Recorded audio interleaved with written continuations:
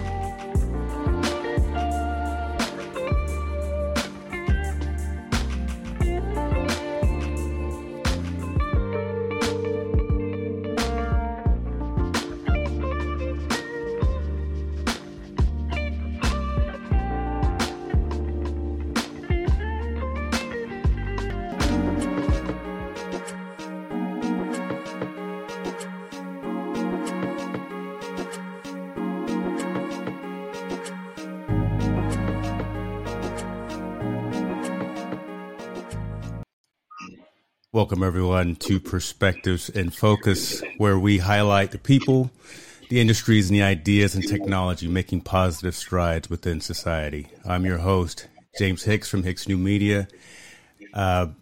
Before I even get started, I have to give a special shout out to you, the community.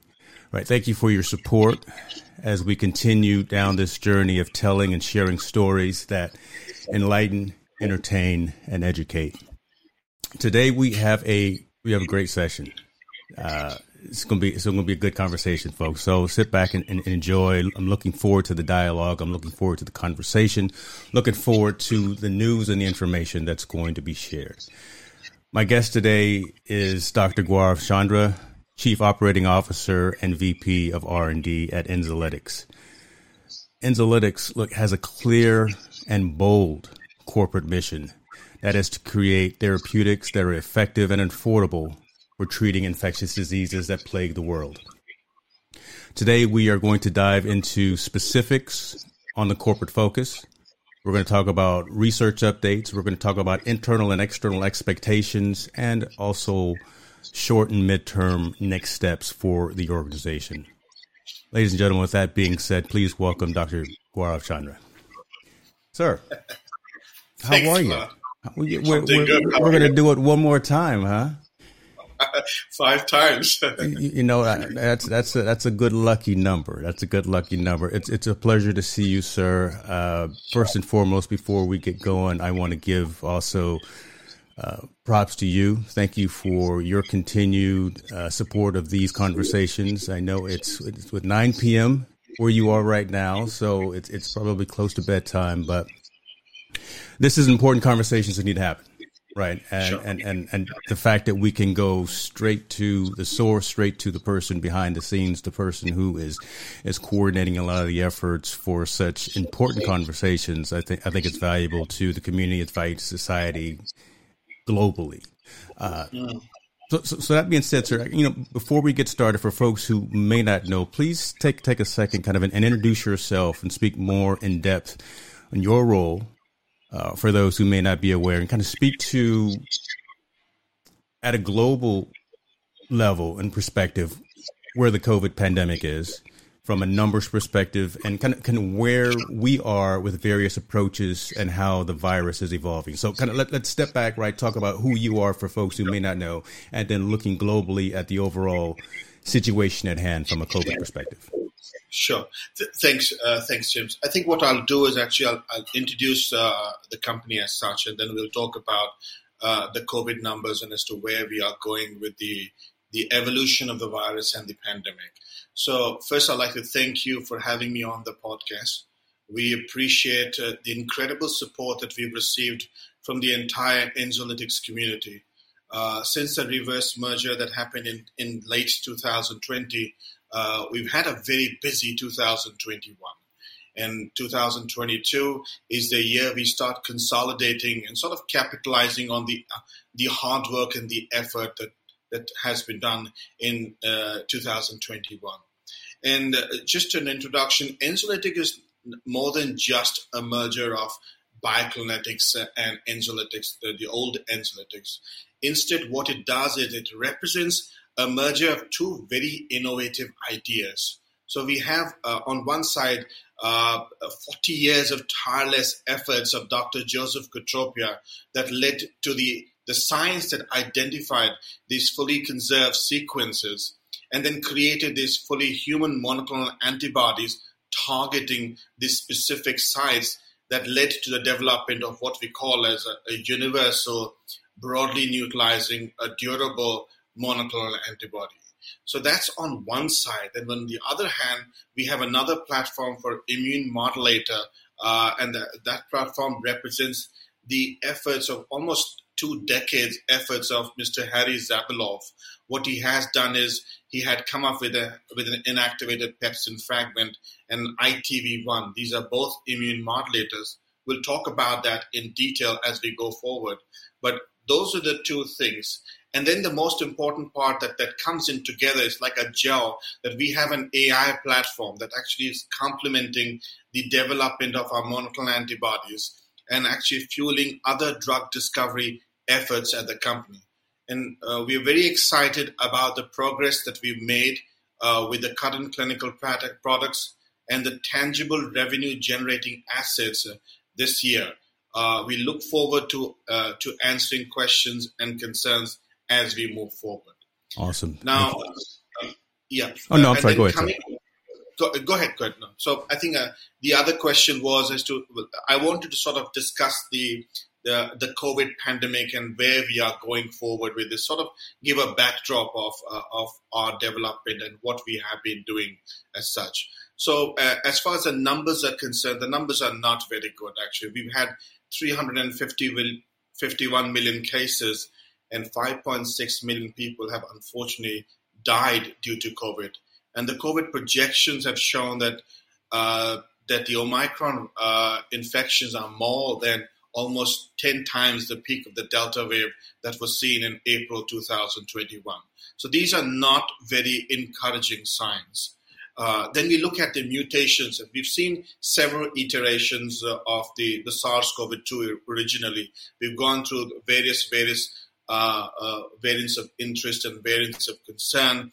And just a word of note that a SARS-CoV-2 accumulates only 2 single mutations per month in its genome. And that is almost half of that of influenza virus and almost 1/4 of HIV virus. So HIV virus still has 4 times more mutations than SARS-CoV-2. And then the variants of concern, we've seen that the variants of concern have about 15 defining mutations. And what we are very concerned about, in fact, the whole world should be very concerned about, is that we are not very far away from the next variant of concern that could cause havoc. There are some preliminary reports coming out of France where they've identified a potentially worrying new variant which has about 46 mutations. And so far, it has infected 12 people. It is in southwest France. It's called the IHU, and it was discovered in a very concerning sign. It was discovered in patients who have been fully vaccinated in the past. Now, it is too early to say whether this would become the next variant of concern, but these are still concerning signs, and we should be cautious about how we plan our COVID pandemic response. Then the other thing that, and I've talked about this in a lot of articles that I've written, that there is a database of SARS-CoV-2 genomes which is maintained globally, and all the countries participated in it. It is called the Global Initiative in Sharing Avian Influenza Data. It's called the GISAD. And the unfortunate thing is that 100 of the 167 countries that have participated have contributed to only 0.5% of the confirmed cases. Only 16 countries could sequence around 5% of their confirmed cases. So this disparity in global sort of genomic surveillance is a cause for huge concern.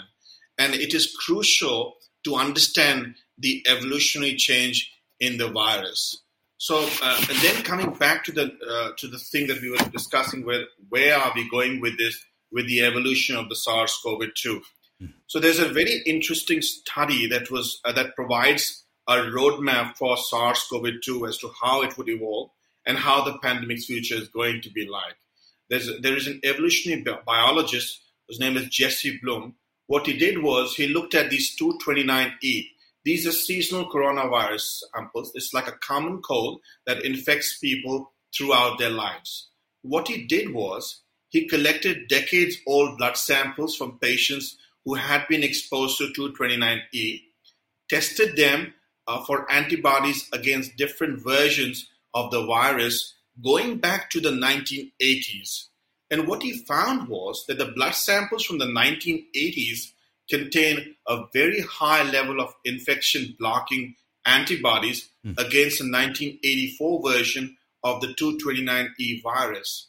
But this has much less capacity to neutralize the 1990s version of the virus, even lesser for the 2000 and much lesser for the 2010s. So the trend that we are seeing is that the virus was evolving to evade immunity. An unfortunate thing is we can draw the same parallels for variants such as Omicron and the Delta that carried mutations that can blunt the potency of antibodies against the past versions of SARS-CoV-2. So that being said, I think another thing that I wanted to cover was, again, I have discussed this in detail in a lot of the articles that I've written, is that there's an emergence of these variants of interest and variants of concern. And what we wanted to know is, where are these coming from? So the two main factors that are contributing to this are immunocompromised individuals and transmission in animals. And we've discussed this before. So they have these studies that coming out of South Africa, where they have reported a 36-year-old female patient with HIV who was not receiving ARVs, harbored COVID-19 for almost 216 days, accumulates 32 mutations, and that is similar to the vaccine-evading beta variant. So this is something that I have always talked about, that to deal with the pandemic, we need to deal this as a syndemic, where both HIV and COVID are important, and we need to make sure that both are a part of our treating strategies going forward. And then the other thing that I've also mentioned is there's evidence to suggest that the SARS-CoV-2 has spilled from animals to people multiple times. And researchers have actually found that the animal strains are very similar to those humans in the similar areas. And they've reported this from Germany, Spain, Denmark, and France. So our focus should include a One Health approach. We have to include genetic monitoring of SARS-CoV-2 in animals. A new concept comes up which has been discussed in the past, a One Health approach that recognizes that people's health is very closely connected to the health of animals and our shared environment. And finally, I just wanted to bring up two more factors here. I talk about, and I think I mentioned this, it's called the butterfly effect. Like when a butterfly flaps its wings, it can actually create a hurricane halfway around the world. So we don't live in vacuum. All of us are connected. Another concept comes up is 6 degrees of separation, where all of us are connected by like by a chain of acquaintances, not more than 5 links. So what is very important is for us to understand that humans, animals, and our ecosystem are all connected, and we have to take them into account in countering this current pandemic.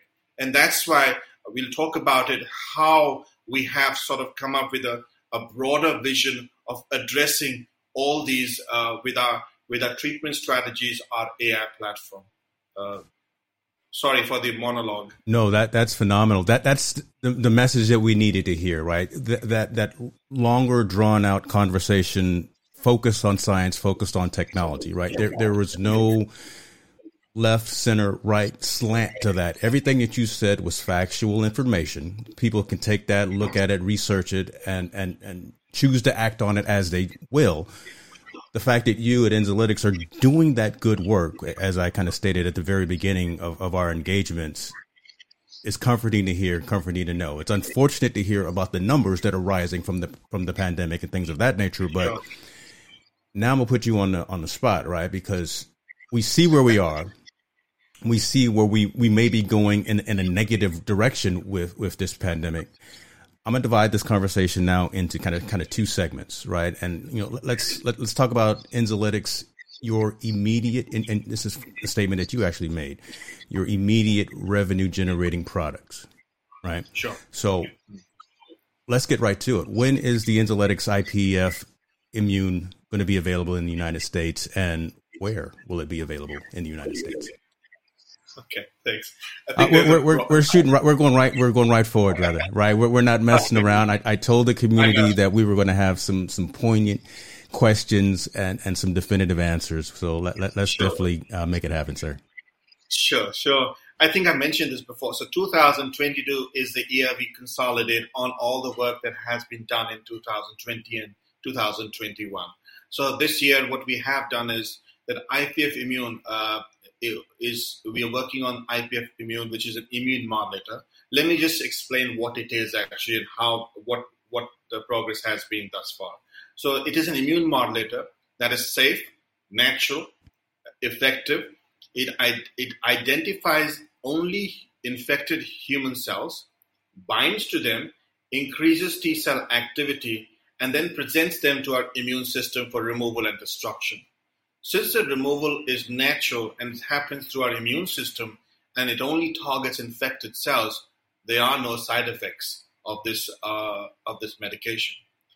The active components in the supplement has been registered with the FDA for use in the US under NDI registration number 1083. IPF Immune is very unique. And what we have done is IPF Immune has been tested against the human coronavirus 229E. Again, this is the common cold virus, and we've exhibited comparable efficacy, but with 20-fold lower toxicity than the widely used anti-influenza medication, Tamiflu. We have additional studies that have demonstrated that IPF does not show toxicity to cells and effectively inhibits the herpes simplex 1 virus. Furthermore, it is more effective than acyclovir and does not have any toxicity effects on acyclovir. So that being said, how are we progressing forward? So I think we put it out in our press release. We have partnered with NPI. NPI offers a competitive advantage. They have developed a distribution platform that brings sales, marketing, logistics, and regulatory compliance all together under one umbrella. We will be launching IPF Immune across multiple big and small retail chains, online platforms in March 2022. Our production has been completed in Europe, and we are ready with our marketing campaigns. We have listened to the community. We will be launching a website dedicated to IPF Immune. The plan is also to go forward with TV commercials and reaching out to the community as such. Fortunately, the feedback that we've received from patients who received pepsin fragment has been phenomenal, and patients have really benefited from this pepsin fragment.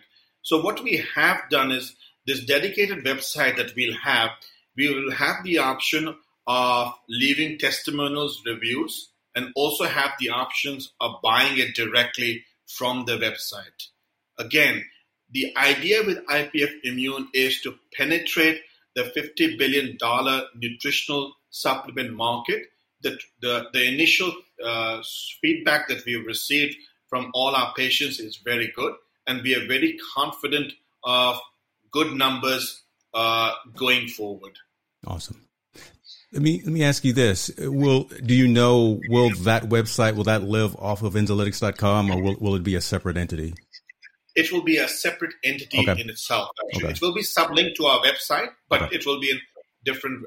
Someone else will be handling that website because all the orders and everything will be going through that.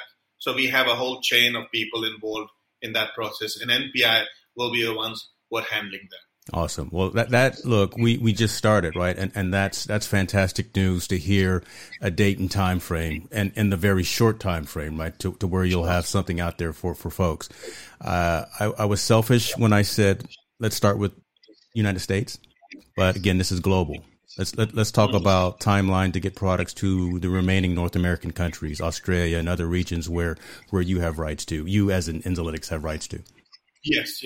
So I think, Australia is the next target, but what we decided was let's launch it in the US actually, and then we'll take a decision regarding a particular partner in Australia mid this year. Around June 2022, we'll take a decision as to how we go about it. I think the US actually offers a big market for us, especially when we are going to an e-commerce platform through Amazon and everything. And from there, this can be provided a channel to Australia if we do have to take that forward easily. Okay. Interesting. You mentioned Amazon as well. So again, making it accessible, right? So that's definitely a move in definitely the right direction. Early in your research, early in your plans and things that the organization has been working on. Talk to us a little bit about when will the ITV1 be ready for distribution within Africa? That's incredibly important. That's incredibly poignant as well. I think we want to talk about and understand the status of that as well, sir. Sure. I think, ITV1, that's our second revenue generating product in 2022. And I think people are aware of it, that we've had enough progress in the past where we've done clinical trials and we are actually moving forward with further development. But coming back to our question, actually, so it is an immune modulator, ITV1. It is a therapy for HIV, and it can be used in sort of combination with the existing antiretrovirals. We have partnered with Scandia to assist us with working on an FDA approval for introduction in America and for EMA approval to access EU countries. So that is something that is also new. We are actually going to be introducing ITV1 to both North America and Europe at the same time. So that is a newer development. And coming back to your question as to when we will have ITV1 available for Africa. So we have completed the production of ITV1 in Europe, and we will be introducing ITV1 to Africa in late March, early April. We've had discussions regarding the logistics that will be involved, and we are on track with late March, early April to be available in Africa and actually benefit the patients in Africa. Awesome. We've jumped in the deep end of the pool, right? And kind of I put you on the spot with some straightforward, hard-hitting questions, and appreciate you for giving those answers, sir. Let's back up just a little bit, and say, I know the company is working on diagnostic and prognostic tests for infectious diseases, right? Again, I read the mission statement. You're trying to cure the world of 40 plus diseases and make the world a better place. Kind of like to understand the importance of this for the company Enzolytics moving forward. Sure. I think this is an important point. What we've been doing recently is, let me just back up a bit, actually. Let me explain what these diagnostic and prognostic tests are, then we'll talk about why we're doing this. So first is, this is a new addition. This is another revenue-generating potential for 2022. What we have done is we've identified these fixed immutable targets on the virus. So since these targets are fixed and they'll always be around, based on the presence of absence of these, we can come up with a diagnostic criteria for viruses. This could be for HIV, COVID-19, and all the other viruses that we've been working on. So this is a patent under review. We already submitted this as a patent. The second thing that we've been working on is a prognostic test. And this is something that is very, very unique. What we have done is we've actually built 3D models of our epitopes, the conserved sites. And then what we are developing is we will have a prognostic test where we can actually predict with accuracy for a person who's taking a vaccine or an antibody, what will be the immune response after that. So we can always predict that in advance. And that will be really important going forward in coming up with a solution for this pandemic. And the diagnostic test, I think this is also important to address why we're doing this. As the current antigen test, which is a quick test that we have, it relies on certain factors and presence of certain factors which may or may not be present as the virus mutates. So it is always important to have tests that target something that remains unchanged in the virus, so that the results that we have is 100% positive and we can rely on them. So these are the two new things that we've been developing. Got you. Before I move to the next segment, let me take a pause and let me throw this in. How's the rest of the crew going? How's Mr. Katropia? It was fantastic to have him on a few months ago. How's he doing? How's his brother doing? I think it's exciting for them because both Dr. Katropia and Charles Katropia have done this together for almost 40 years. So it's like a dream coming true, actually, and it's what they have thought about 40 years ago. It's being translated into clinical products that's going to benefit medicine and benefit our patients as such. And I think they're very excited about it. I mean, I think we're very close to finding success, and it's good for them to see what they had thought of, what they had envisioned is actually coming together. Amazing. Give them my blessings. Love to have them on again at a subsequent conversation. Let's talk about the other fork in the road for Enzolytics, right? Let's talk about monoclonal antibodies. All right, let's go ahead and dive into that now. When does Enzolytics? Oh, go ahead, sir. I'm sorry, James. I think what I like to do, I see a lot of questions coming up where they're talking about our audit and the uplisting, actually. So let me just answer that, actually. I think there's a lot of questions that are being asked. Let me just state that the audit and the uplisting remains our number one priority. We are not happy with the delay in our audit. And what we have done is we've acted upon it. We've actually brought in an accounting firm, and they have fulfilled all the requirements, and we will be submitting an audit and hope to be uplisted very soon. And when I say very soon, it could be a matter of days to weeks. And that. Hopefully that answers their question. Well, you just threw out some extra gems there that I wasn't expecting I wasn't even going to go down that road, right? But you are a man of the people. Appreciate that, right? Because again, that's a burning question. That's something that there's a lot of, I'm not going to say angst, but there's a lot of interest in, especially from the number of folks that are watching now live and the replay. So appreciate you for being open and honest and providing that bit of information. So, back to the monoclonal antibodies part. When do you expect to begin animal trials, right, for the HIV monoclonal antibodies? That's again flashing back to some early movements and developments for Enzolytics and kind of direction, but we want to make sure that that's not falling off of the roadmap, so to speak. Yeah, I agree completely, actually. So what we've done is we've actually are very happy with the progress that we've made with Samsung Biologics and the partnership. we made some progress with our monoclonal antibodies for both HIV and SARS-CoV-2. Regarding the animal trials for our HIV, anti-HIV monoclonal antibody, the work that we are doing is progressing well. And the animal studies that we talk about, I think just to give a perspective to people, Dr. Anthony Fauci actually has shown success in primates using an epitope which is called as KLVC, which is exactly similar to the epitope that we are using called KLIC.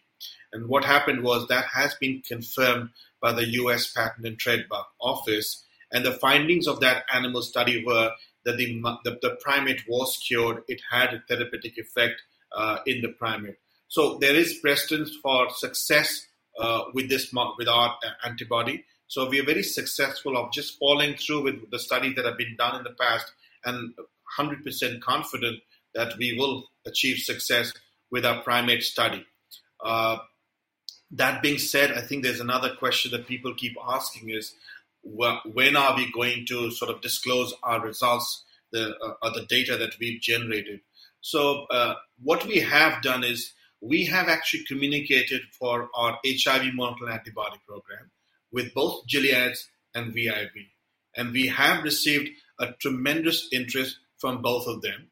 And what we have done is we continue to engage with them, and we've been provided certain milestones that we need to complete for us to partner with them.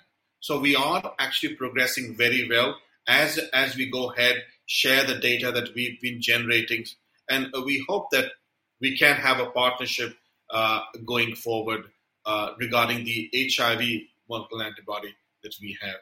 I hope that answers that question.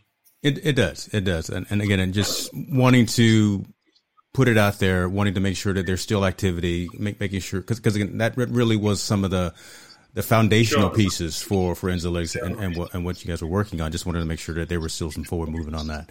I'm going to ask you a question that you may want to answer, you may not want to answer, but I'm going to throw it out here anyway. I set you up, right? I set you up kind of a little bit. You know, since the pandemic started, we've seen Big Pharma repeatedly fail in providing a robust monoclonal antibody. How is Enzolytics capitalizing on this opportunity? And does this provide external support to kind of speed up development? Throwing that out there. I'm putting my cards on it. It's like playing craps right there. But again, this isn't an opportunity for you to step back and say, I see what's happening out there with others in the industry that are doing the good work as well. But come on, let's get over the hump. Let's get some results as opposed to let's stop talking about it and let's be about it. Let's have some action. So again, I throw that out there, sir, for you to answer as candidly as you choose to. But cheers, I'll answer that question. But what I liked is how you have evolved the term robust monoclonal antibody. I like that terminology. Look, they're rolling off of the tongue now, man. The first time that we talked, I had thesauruses and I had all kind of things. I'm talking to like I know what I'm talking about. It's good stuff. I know. But thanks for that. But to answer your question, yes, there's a lot of interest from big pharmaceutical companies in our SARS-CoV monoclonal antibody, especially since it has been reported that there's reduced to no activity of their monoclonal antibodies against the Omicron variant.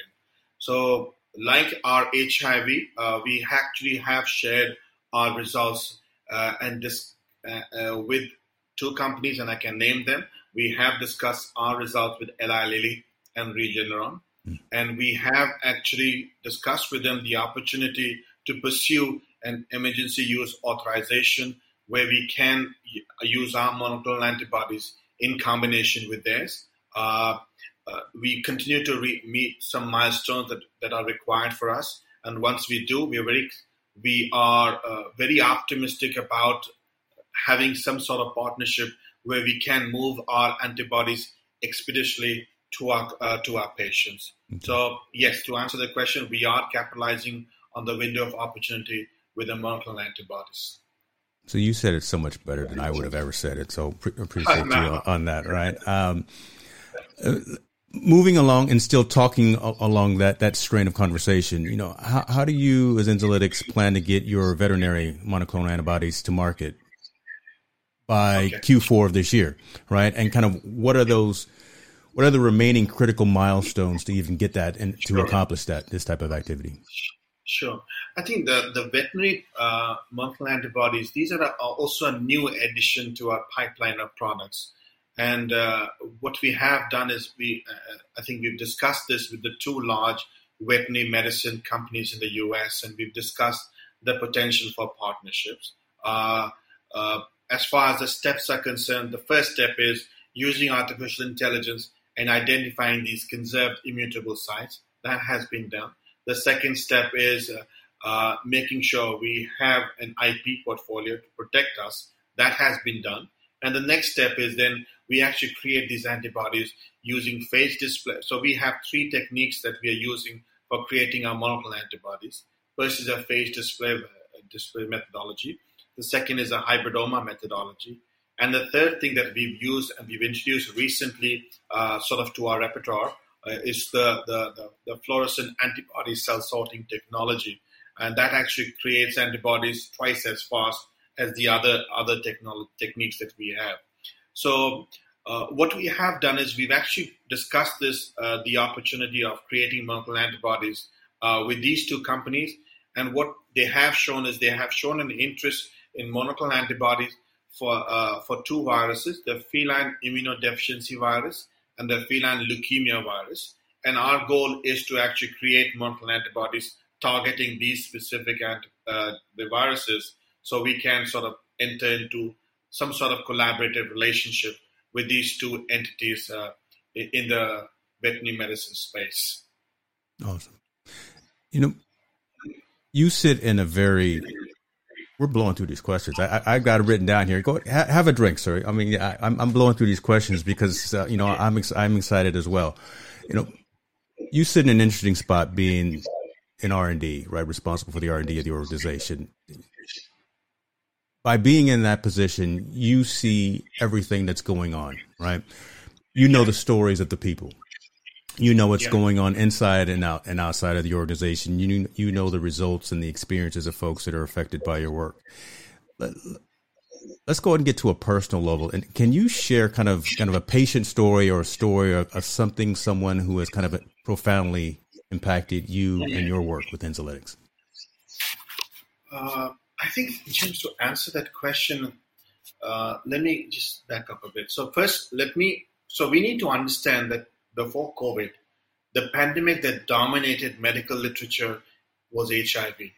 And the pandemic was terrifying to both patients and doctors alike, because to this day, we still don't have a cure for HIV, though it has been around for 40 years. You can ask any of our colleagues around the world, and they would have hundreds of stories of patients that touched their lives. And the most we could offer to these patients was a temporary Band-Aid in the form of ARVs. And we eventually know that despite our best efforts, these patients would succumb to this terrible disease. And because of this, the COVID, we actually have forgotten the stigma that was surrounding the original pandemic and the threat it placed on the lives of patients and doctors treating them. I mean, today we have 37.1 million patients living with HIV. Around 16% of them don't even know they have the virus.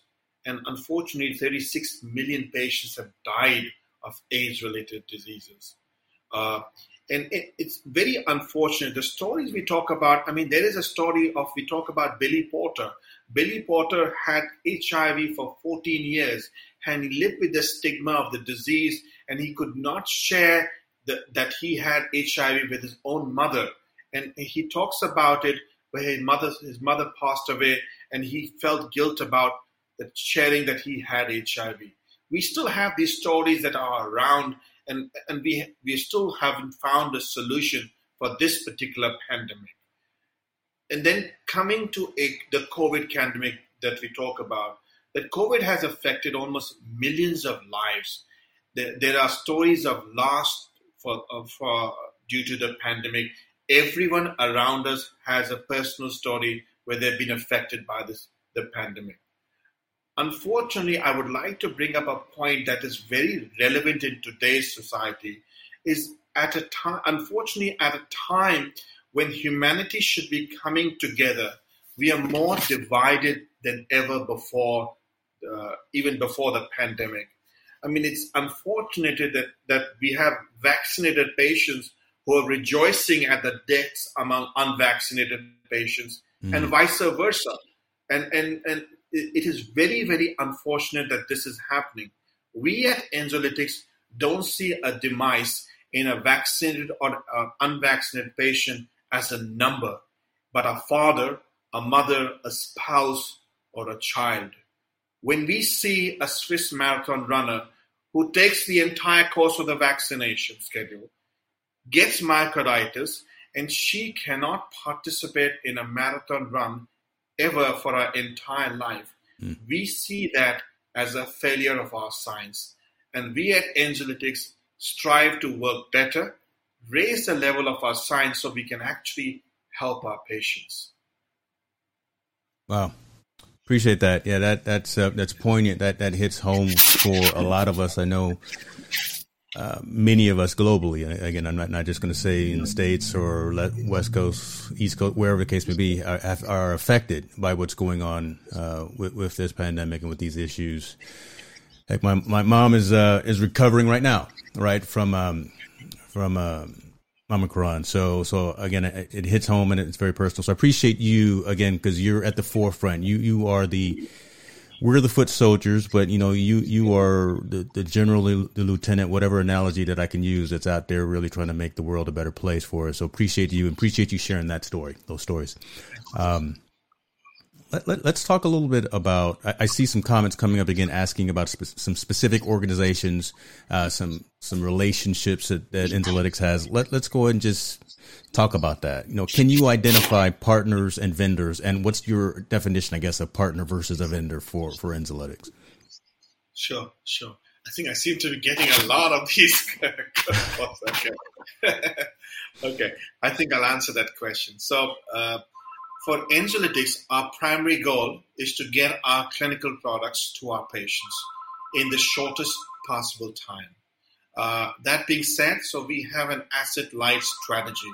What we are doing is we're trying to make sure that we get we focus on our core competency, and our core competency is early drug discovery and development and our AI platform. And then what we do is we intend to partner, license, or collaborate with other entities who have other core competencies. The idea being to make sure that the clinical products are reaching to our patients in the fastest possible time. So, and then in that light, to identify vendors and partners, actually. So the licensing agreement. So we have a licensing agreement with Rosetta. So they are a licensing partner. Then we have an equity relationship with Contenta as we develop our AI platform. Then we have a vendor relationship with GenScript, who are helping us with our R&D. And then we have a long-term relationship with Samsung, where they will be partnering with us, creating our monoclonal antibodies, taking that into clinical trials and developing it. So these are the sort of relationships we have. Again, the idea for us is let's focus on what we do best and then partner early with other people who actually have better sort of abilities and make the most of it. And that's sort of where we are with our partnerships. Awesome. Appreciate that. A number of months ago, we talked about the microbiome project. Great discussion, amazing conversation. Are there plans to commercialize or deliver value from solely the AI platform? I'm bringing back the AI conversation again because there's a company that wasn't mentioned that I'm wondering if that company gets mentioned. You don't have to say or anything again when we talked about partner versus vendor, but back to the question, right? The microbiome project, are there plans to commercialize it or derive value from solely the AI platform, sir? Sure. So I think I'll answer that in two parts, actually. First, I'll talk about the human microbiome and how what we've said that STAN has been supported and vindicated by a clinical study. And then secondly, what I'll do is the value and as to what we are doing with our AI platform going forward. So the human microbiome, I think we've talked about is, as you mentioned, that we have a consortium that we utilize artificial intelligence to see the effects of nutrition, genetics, and the human microbiome in diseases. And this is a part of our company's long-term strategy to enter the personalized medicine market and build a very strong IP portfolio. So we build prediction models for infectious diseases, mental health diseases, and chronic medical diseases. We identify biomarkers for these and also come up with novel treatment targets for these diseases. So, as I said, our stand on AI being used in microbiome has been vindicated, and I'll explain why. So, in the US, the mortality rate for COVID has been 17 times higher than Japan. And understand that 35% of 126 million patients people in Japan are above 60 years. And they've seen that factors such as a low prevalence of obesity, low intake of red meat, and high fish intake were the nutritional factors that they thought were going to help these patients going forward. More importantly, a study was done by Nagoya University in Japan, and what they did was they established that a high amount of this bacteria, which is called Collencella, that contributes to the lower mortality in Asians. And they found that Collencella transforms the gut's bile acids into this acid, which actually suppresses the binding of the coronavirus to human receptors and actually contributes to marked reduction in mortality among Asians. So I think that with that study, actually, it is supportive of what we've been saying and how we want to go forward with that. The second part of the question regarding the AI platform, I think we've talked extensively about our AI platform in multiple articles. But again, I think it's important to understand that the COVID pandemic has generated what we call as the fourth industrial revolution. Moreover, it has actually created a sort of a think tank for new technology, innovation strategies, and brings together the physical, the digital, and the biological worlds.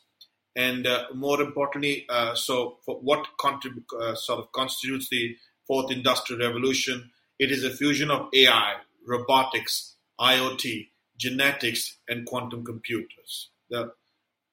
But how this is different from the past industrial revolution is that the fourth industrial revolution impacts both on and within the humans. So it has the capability to redefine us as humans. And that's why I have always said that we are at a pivotal point in human history where we have the ability to change the course of humanity utilizing artificial intelligence. Going along those lines, so the healthcare AI market is expected to be about $34 billion in 5 years. And our AI platform is very unique that it has been driving our discoveries and drug development. And AI has actually helped us leapfrog big pharma's monoclonal antibody discovery and development. As a result, we think we are ahead of the curve, and our immediate strategy is to identify novel biomarkers, therapeutic targets, and expand our IP portfolio. And a long-term strategy would be to be a serious contender in the personalized medicine market. With that intention, we partner early with technology, genetics, regulatory companies going forward.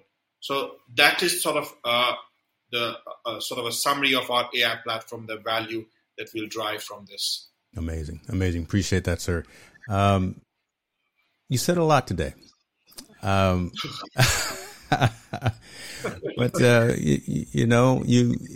it's a lot that needed to be said.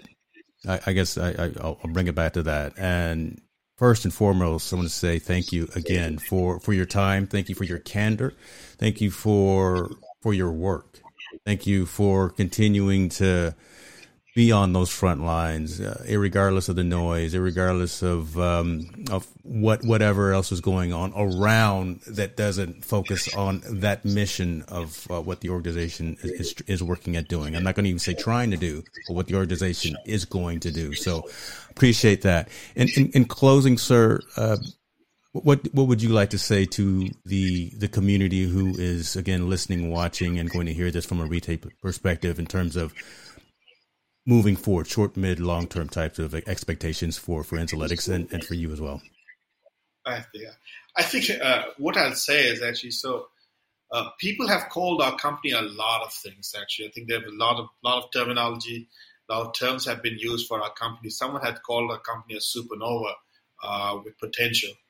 Again, I think our aim is not just one explosive discovery, but a sustained multiple clinical products to raise the level of science and change the course of healthcare and technology. So that is sort of where we are headed. And coming back to sort of a concluding remark, we are very confident that we can be the David to knock out virology's Goliath. The underdog will succeed. However, I think we must remember that this takes time, takes hard work, it takes innovation, it takes patience and skill to succeed. We are inspired by our partners, collaborators, and shareholders who have shown immense faith and belief in our science and the vision that we have. From an industrial engineer who creates awareness about our work to a lawyer who glorifies our work through videos, and a whole group of individuals who, out of their own interest, are creating awareness and sort of providing due diligence about our science and our vision. We are very grateful. We would like to thank everyone in the Enzolytics family for what you've been doing, and you continue to inspire us and do better. In the end, what I like to say is we started with a few, but we are many. And the idea that was envisioned almost 40 years ago is materializing. We march towards success, onwards and upwards. Wait a minute. You took that. That was my closing remark. Dude, okay. That's good stuff. Appreciate you, sir. Appreciate that. That's good. That's good. Folks, listen, if you found any value in this conversation, in this discussion, please share within your social circles. Please subscribe to the channel so you can keep updated on all things that we plan to continue to bring to the community. The doctor and I have already talked behind the scenes about we're not done. We are going to continue to drive these conversations either directly between us or organizations that the doctor has recommended to me. So again, as I mentioned the other day on that Twitter Spaces, some of the conversations that I've had within the last couple of months were been direct recommendations of Dr. Chandra. So that being said, that's what we're going to keep doing. Keeps talking and telling the stories that matter and that resonate with society. With that, sir, I thank you again. I appreciate you. Continue to do the good work. Go get some sleep. It's the future right now, right? Is it Wednesday there? Not yet. Pretty close. Thank you to the community. Appreciate you. We appreciate you. Looking forward to the feedback. Looking forward to, I know someone is dissecting every single sentence that we said and is probably going to have a very thorough synopsis in probably 20 minutes. And I love that. And that's why we do what we do, right? To bring that information, to bring that knowledge. So that being said, everyone be well, take care of yourself. Make sure you reach out to someone in your circle and check on them. Make sure that they're good, because we've got folks at Enzolytics that are out there trying to fight the good fight and make everyone better. Be good to yourselves, folks. Thank you.